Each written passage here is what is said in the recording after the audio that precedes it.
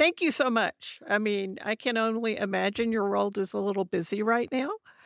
And It's for y it's kind of crazy and kind of not. I mean, right after an election, there's a sort of a lull where your adrenaline's still running and everything else is calmed down a little bit. We're all doing the same thing everybody else is, hitting refresh, refresh, refresh to see what Arizona, Nevada, Georgia have done.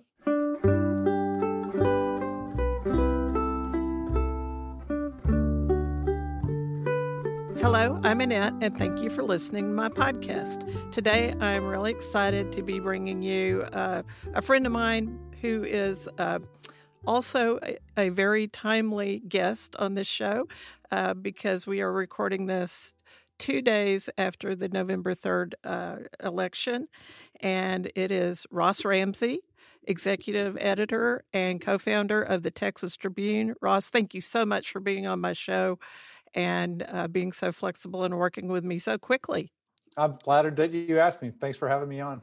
Yeah, I'm excited about this conversation.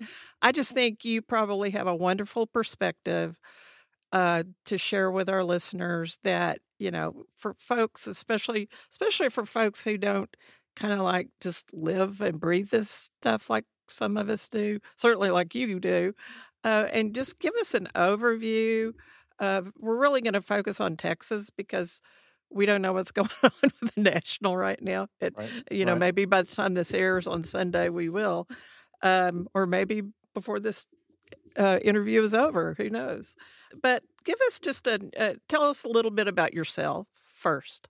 I was born in Amarillo, Texas. Grew up Yeehaw! mostly grew up mostly in El Paso, Texas, and went to school in Denton. Worked in Dallas media for a while, and the now defunct Dallas Times Herald moved me to Austin in 1989, and I've been covering politics down here since then. I was mostly a business writer before that, and worked for the Times Herald here, the Houston Chronicle. Did a couple of years on the other side working for then controller John Sharp at the controller's office for 2.5 years, and then bought a political newsletter called Texas Weekly about 11 years ago. In fact, 11 years ago this week, we started the Texas Tribune. Evan Smith and John Thornton and I founded it, folded Texas Weekly into that. And it's now the largest state house bureau of any kind in any state in the United States. And it's a nonprofit. We've been going, like I said, for 11 years. It's a member supported news organization. So that's where we're writing from now. Well, at a time when local media is really dying out as far as newspapers and just a central resource, centralized repository of information, I can guarantee you that the Texas Tribune is filling a void for a lot of us that if we didn't have you, I don't know what we'd do. So thank you for the work that you and Evan and everybody there do, because it's really, really important for keeping up to date with not just our legislature, but things going on in the state. And we really appreciate the work that you do. And if you're not a member, I would encourage you to go become a member of the Texas Tribune. I'm a member. Well, I appreciate that. Thanks a bunch. Let's talk about, okay, we're talking politics right now and elections.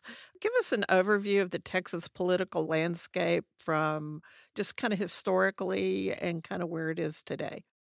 The whole time I've been covering Texas politics, the last 40 years or so, and reading history before that, this has always been a conservative state.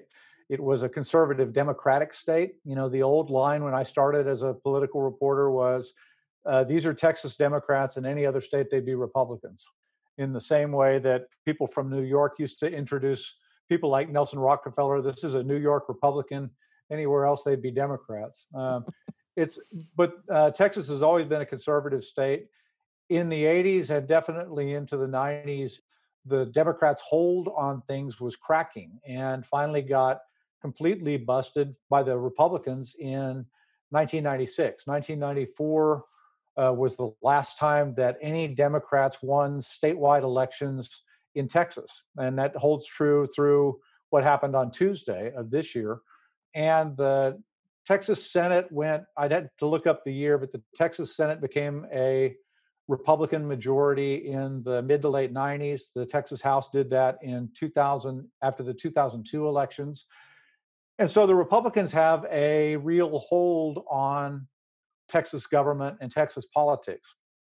But just like the Democrats before them, that masks all the differences. So it's like one big family. And if you get your big family together at Thanksgiving, you know that, this uncle doesn't get along with that uncle. And, there's a lot of that going on in the Republican Party. So we still write about partisan politics, even in a one party state, in part because there are one or two or three different parties inside the Republican Party, and in part because the Democrats have a minority in both the House and the Senate, but it's a significant enough minority that they can, if the Republicans aren't paying attention, turn the table on partisan issues.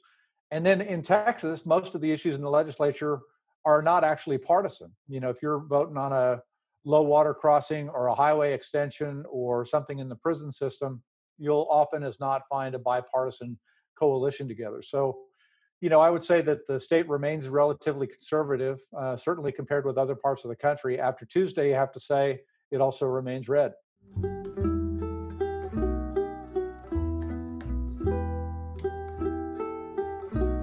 So let's talk about just the election system in Texas. So the primaries often decide the races. Right. Or the outcome of the races. There may be a November election afterwards, but certainly in our part of the state, far too often the primaries are what decide the outcomes, and then you have your November elections. But this year, I mean, there's been a lot of talk about Texas turning blue, and let's talk Texas turning blue before Tuesday, and the hopes and dreams of that for those who were really trying to get the state to turn more blue. The Democrats were really enthusiastic.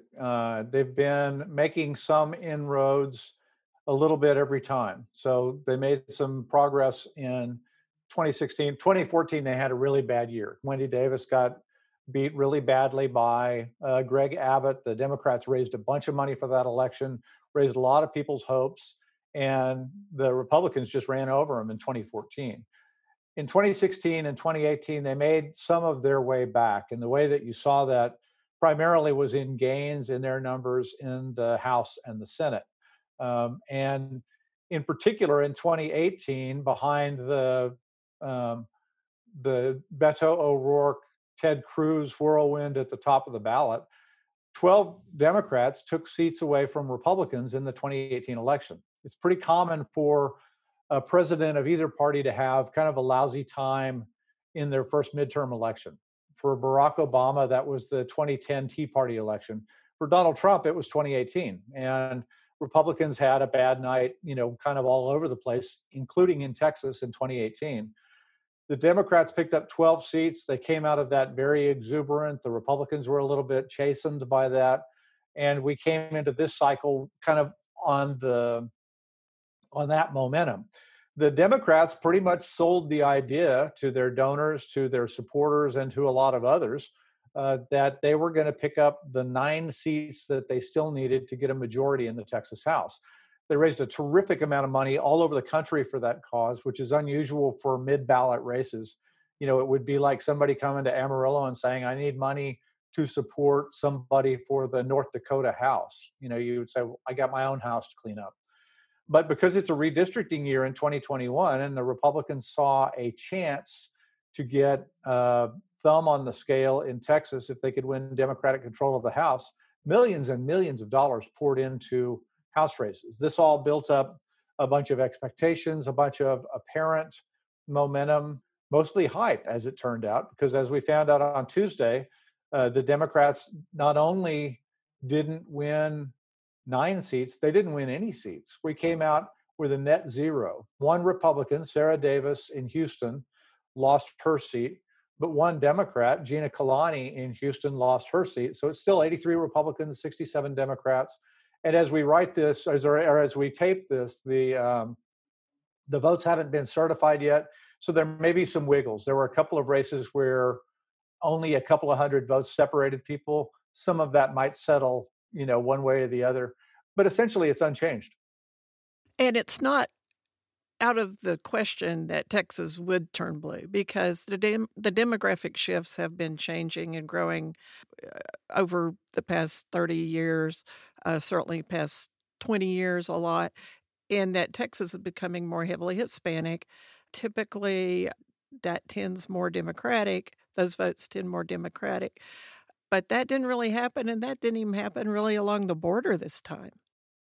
Yeah, there were a couple of things that were interesting this time. The shift in Texas, I think saying Texas is turning blue is a bit of a misnomer. And I think what you can say, looking at the last several cycles, is that Texas is becoming a much more competitive state. The Democrats aren't winning elections. We don't have a blue government all of a sudden. In fact, we've still got a pretty red government. They've got all the houses, they've got all the judiciary, they've got all the things, right? But you've got these incredibly close races in some cases. In the 2018 races, not only did you have a Senate race in Texas decided by less than 3 percentage points, um, Greg Abbott did pretty well in his race, but Dan Patrick, the lieutenant governor, Ken Paxton, the attorney general, and Sid Miller, the agriculture commissioner, all got their opponents got close enough to scare them pretty good. It's a competitive state, and it didn't used to be. That Wendy Davis Greg Abbott race back in 2014 was a 20-point race. The presidential race this time was a 6-point race. I think it's the closest one in Texas since 1996 when Bob Dole beat Bill Clinton with Ross Perot also on the ballot. So you had a Texan on the ballot, and that margin was a little bit skinnier. But no Democrat has won a presidential race in Texas since 1976 when Jimmy Carter beat Gerald Ford here. So the state's become more competitive. It hasn't become blue.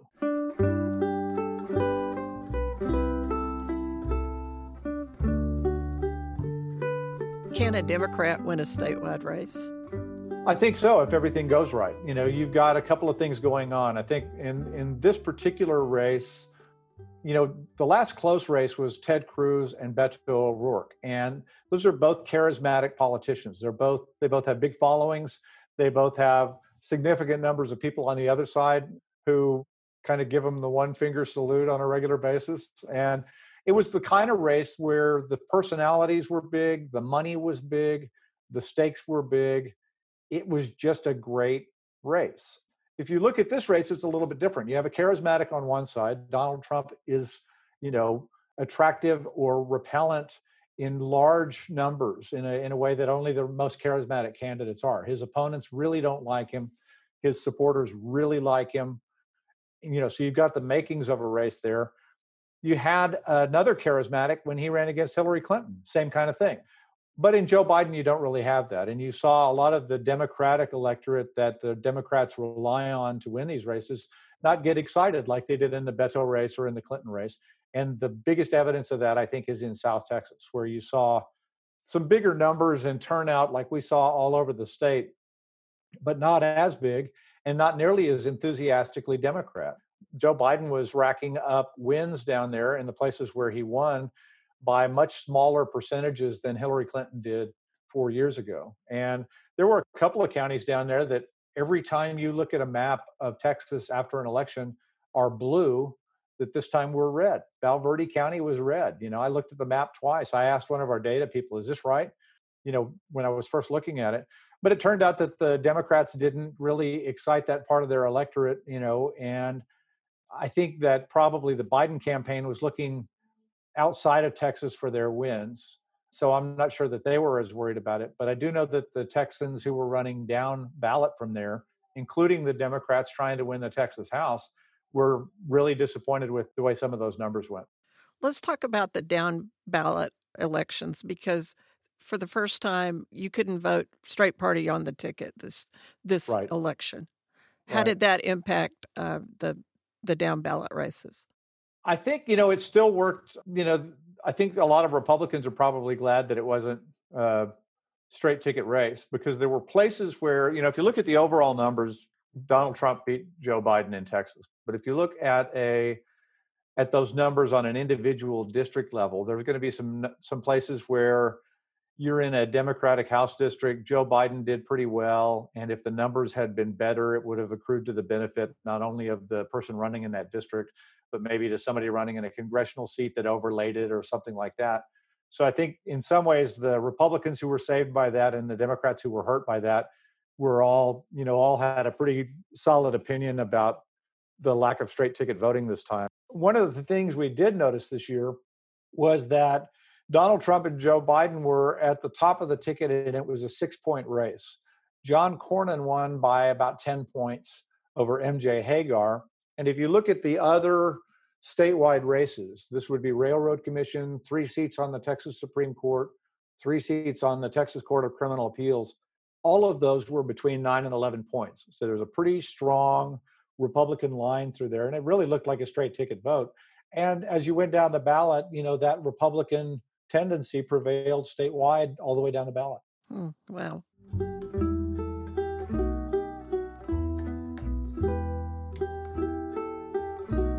What message did the results of this election send to each party? I think it was a stay the course election in Texas. I think, if you're a legislator from either party, you look at this and say, Texans basically voted for what they already had. The state offices, the top offices like governor and lieutenant governor and attorney general weren't on the ballot this time. So you look at this as, I look at this as really kind of 2 elections in one. One of them was a presidential election. And it was clear that the Republican president didn't do as well in Texas as the other Republicans on the statewide ticket, but well enough to win. So Donald Trump is still the most popular, was the most popular choice of Texans overall, but not to the same extent that John Cornyn was. So that raises this interesting possibility that we noticed 2 years ago too. There is something a beast that we didn't know about called a Joe Biden, John Cornyn voter. That's the only way that math works. In the same way that a couple of years ago, there was such a thing as a Beto O'Rourke, Greg Abbott voter. So there's some ticket splitting going on. People in Texas aren't just pulling the lever for the Republican Party or for the Democratic Party. They're looking at the races and saying, I like this guy, I don't like that guy, I like this one, I don't like that one. And if I don't really have a preference, then I'm a party voter. So, but I think the takeaway message from this election is more or less, keep doing what you're doing, at least in Texas. Well, in the last legislative session, several last legislative sessions, they've typically worked together, the 2 different parties, a little bit more than they had, say, 10 or 15 years ago. It's always been the case in Texas that a Republican speaker names Republican and Democratic committee chairs. We're not a split system like Washington where it's a winner take all. It's one of those winner take some things or winner take most states.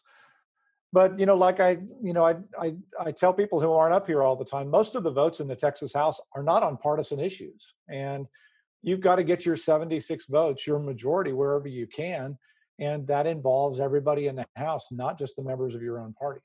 So what do you see going into session with these outcomes? And of course, I'm talking Texas. Right. I think we've got a really serious sort of practical session in front of us because the issue set kind of describes that.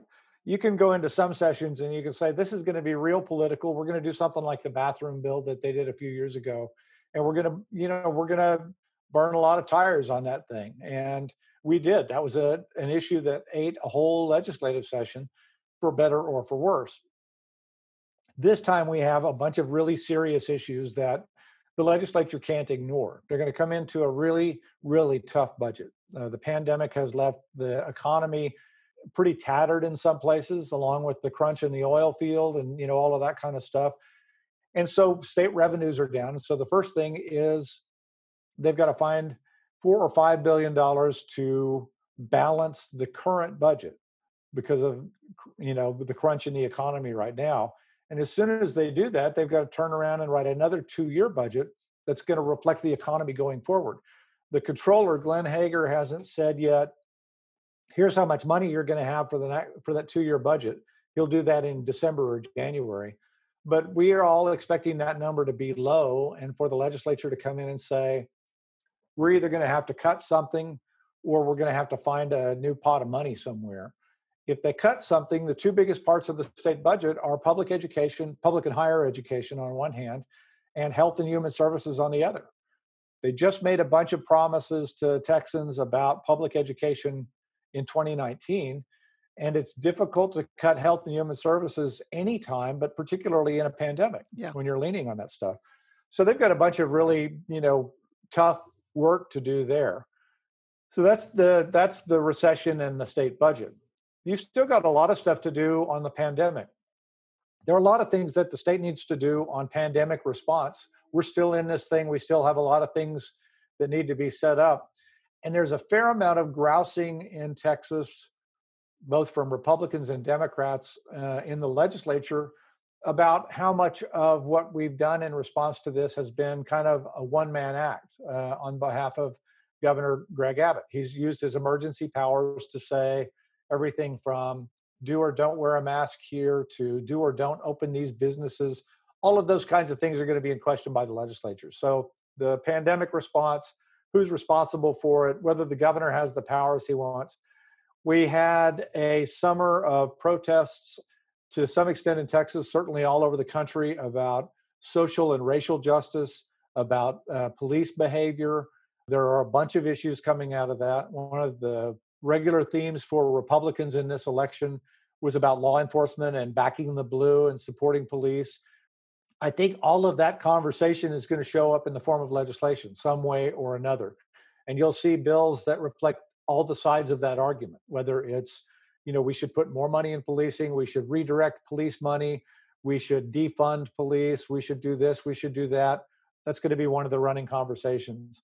And then we've got a bunch of, there were all these lawsuits over how do we vote in Texas? How do we register to vote? Can we vote by mail? All of that stuff that you've been reading about, all the litigation about, for the last several months is going to show up here in the next week or so in the form of bill filings. Somebody's going to file a bill that says we have to have universal vote by mail, or we have to have same day voter registration, or this, that, and the other thing. There's a whole bunch of stuff there. All of that would be enough, except that this is a redistricting year. If you go back to what we were talking about with, all the money in the election, and redistricting is one of those things where, it's really important. It's particularly important to politicians, and it's a major distraction for members of the legislature because you're asking them to draw the political maps from which they are elected. And it is literally a process where the elected people choose which voters they want in their districts the next time. And it gets down to a house by house, street by street level on those maps. It's a big distraction. It's a big, very partisan fight. And they're under a lot of political pressure from all sides. You've got local issues, you've got state issues, you have party issues, you have everybody in Congress trying to tell you what to do. So all of those things are the really kind of serious things of a state legislature, and not the things that, they might do for this or that political cause or this or that political fad of a particular moment. And I think this is going to be a real nuts and bolts session.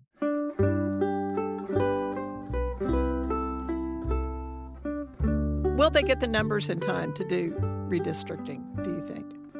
Well, there's a question here because the pandemic delayed the census. So that delays the report, and that delays when the report can be made to the legislature. There's a weird legal thing going on here. I am not a lawyer, so this is not advice, but I will say if the Texas legislature doesn't get the new census numbers in time to draw maps in this regular session, then they're going to have to come back in a special session to draw those maps. There's a special board called the Legislative Redistricting Board that if you had a normal calendar working here, you would come in January, sometime around late March or early April, the census would deliver numbers. The legislature would draw districts for the House, the Senate, the State Board of Education, and the congressional delegation. And if they failed to do that, if either the House or the Senate couldn't come to agreement with each other or the governor vetoed it, the congressional maps would go to the courts for drawing, and the courts might tell the legislature come back together and draw or whatever. But the legislative maps would go to this legislative redistricting board, which will have 5 Republicans on it. That'll be the lieutenant governor, the speaker, the attorney general, the controller, and the land commissioner. So if you're a Democrat, that's like the worst outcome ever. You're going to draw a map in the legislature, or it's going to be drawn by Republicans. And that's what they were fighting about in this election. The other thing that could happen here, though, is if the census is late and because of that, the legislature actually can't draw the maps during a regular session, then the trigger for starting that legislative redistricting board gets delayed a couple of years. And the legislature has to come back in special sessions, and their maps, if they can't agree to them, go straight to the courts instead of to this panel of Republicans. And then we've got a summer and next autumn full of court battles over redistricting and political maps, and kind of a cats and dogs kerfluffle the whole through the next year or so. So my podcast is called Annette on Education, and it was through education and being on the school board that I got involved and interested in, reluctantly, in politics. So you can't talk politics, you can't talk education anywhere, but certainly in Texas, without talking politics and talking legislative issues, policy, all that. And as you've already mentioned, it's a huge chunk of the budget. They've already promised something to the K-12. Certainly, I'm currently on a community college board.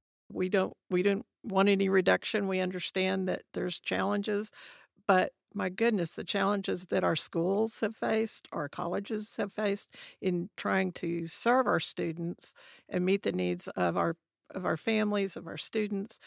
And it's also shown the huge digital divide that we have in our society. Right. So, will they address that, do you think, at all?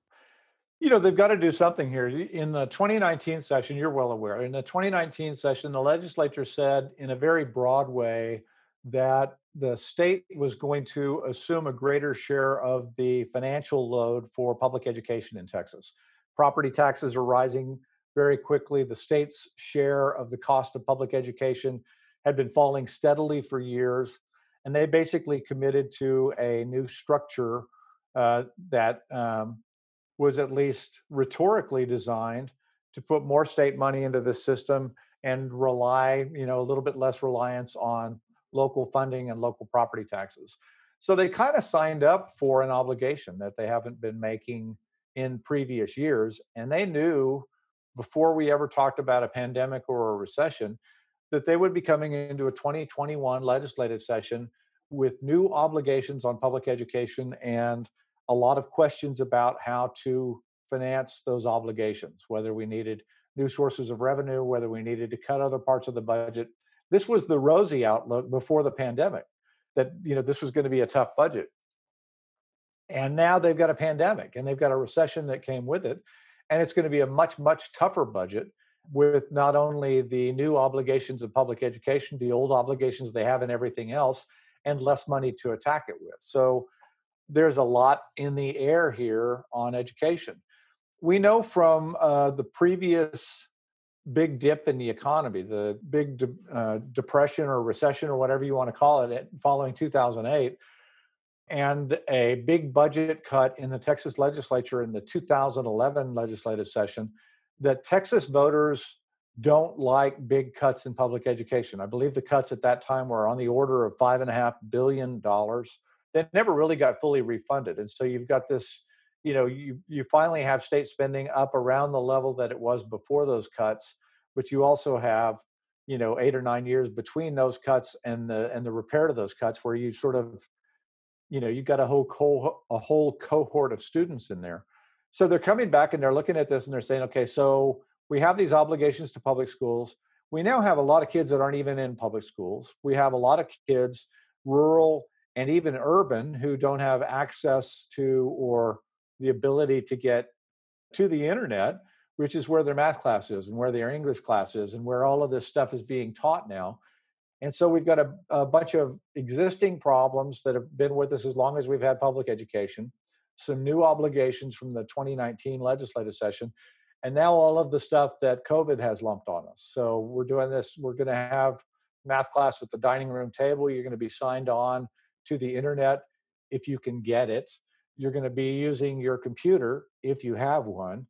to get on it. There are a bunch of new problems, and this legislature is going to see, a laundry list of things from public educators saying, no politics here, but hey, look, this is what we need to get our job done. What do you think? And it's a huge problem. It's a huge challenge, and I'm not sure there's any right answer for the decisions that we're all having to make as educational leaders, because to somebody, any decision's wrong.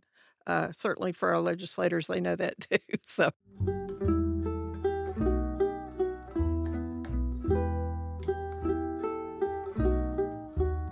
stepping back and just looking at the longer arc of the future of Texas, reflect on how this year, the COVID year 2020, and I started and ran an organization called Panhandle 2020 almost 20 years ago.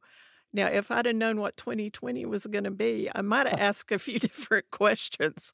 But but our huge focus areas were educational attainment and access, and the challenges of poverty and moving folks out of poverty. I personally think we're going to have more of those challenges. What do you see?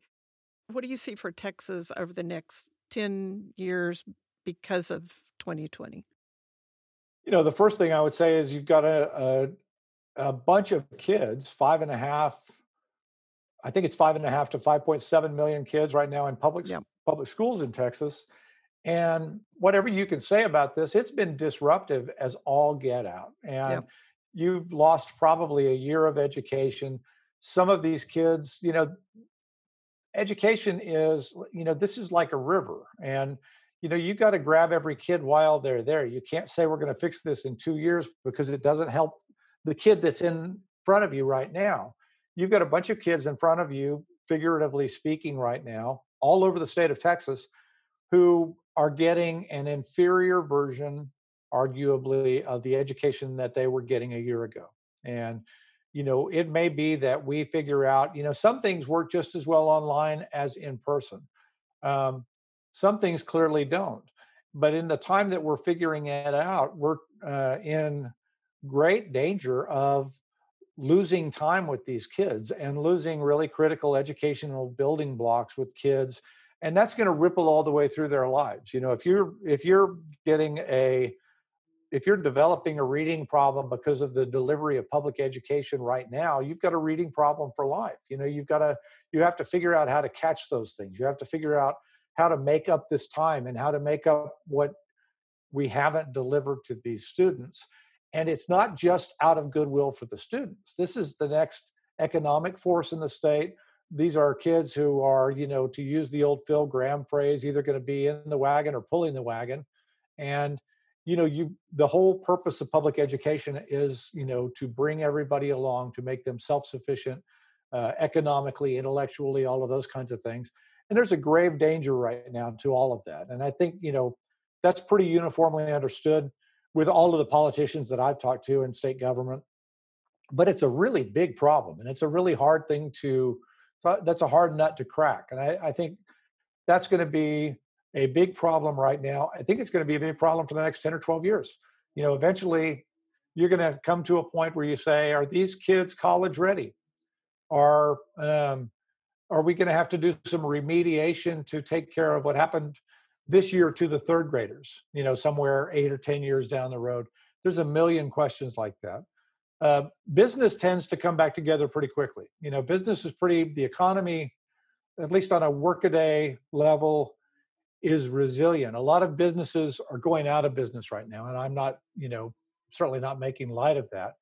But when you get the economy kind of snapped back in, and you get people with dealing with a pandemic where they can go out, where they can do some of the things that they did before the pandemic again, I think that the economy will snap back relatively quickly and people will be able to put that back together. But, really my biggest, kind of my eyes, and it's partly because of what we've been talking about on a day-to-day basis here in Austin, is really on the kids and education. Yep. Yeah. Challenges ahead, but that creates opportunities, and I hope we live up to them as a state and as educational leaders and such. So Uh, I'm kind of an optimist. I always, I'm kind of looking both in education and government, business, all of those things, sort of the COVID innovations. There are going to be yep. some things that never change in the same way that, after 9/11, we never are going to, airports are forever different. We've gotten used to it, but, those lines didn't used to be there. Yeah. There are going to be some things that change because of this, and there's going to be some innovation coming out of this. There are going to be some things that we were unable to do before COVID that because of COVID we were forced to do, and we kind of go, that's actually a pretty good idea. And I'm really anxious to see what some of those are. Well, some of those include some of the Texas Tribune events. I mean, last week you had a daily hour-long interview or panels on higher ed. This coming week, starting November 9th, it's on the state of rural Texas, correct? Right. Right. So, and that's all archived on your website for folks to go see. And it's a great resource and a great service to the state. Yep. Yeah, we may be doing our own versions of Hollywood Squares with these little Zoom calls and things for a long time in the future. It's going to change travel forever. Oh, yeah. I'm fascinated. Some of it's scary, but some of it's actually kind of innovative and fun, and I'm anxious to see how it goes. Well, is there anything else our listeners need to learn from you? I think this legislative session is going to be really interesting, and I think it's going to be, everybody has had to reset their lives and refigure out how they're doing these things. One of the things the legislature has to figure out is, the state capitol is basically a giant, busy fire ant mound. And, it's a social network. It's people in hallways and committee rooms whispering to each other, all of this kind of stuff that is probably a really lousy idea during a pandemic. And they're trying to figure out how to meet. They've got that list of issues that we talked about that they have to deal with. And that would be hard enough under normal circumstances. We're not going to be in normal circumstances. Are they going to be able to allow free public access to the Capitol that's always been a given in state government while they're considering things that affect all of our lives? Probably not. They're going to have to figure that out. So there are a million questions. I think this is going to continue to be a peculiar time in our lives. And, like I said, I'm an optimist. We'll get through it, but it's going to be very interesting till we do. Ross, thank you so much for being on my podcast. I really appreciate your time, your wisdom, your knowledge base, and keep reading the Texas Tribune because there's a lot of great information around all this. It's certainly a wonderful resource for me. Thanks again for being on here, and thank you for listening to Annette on Education.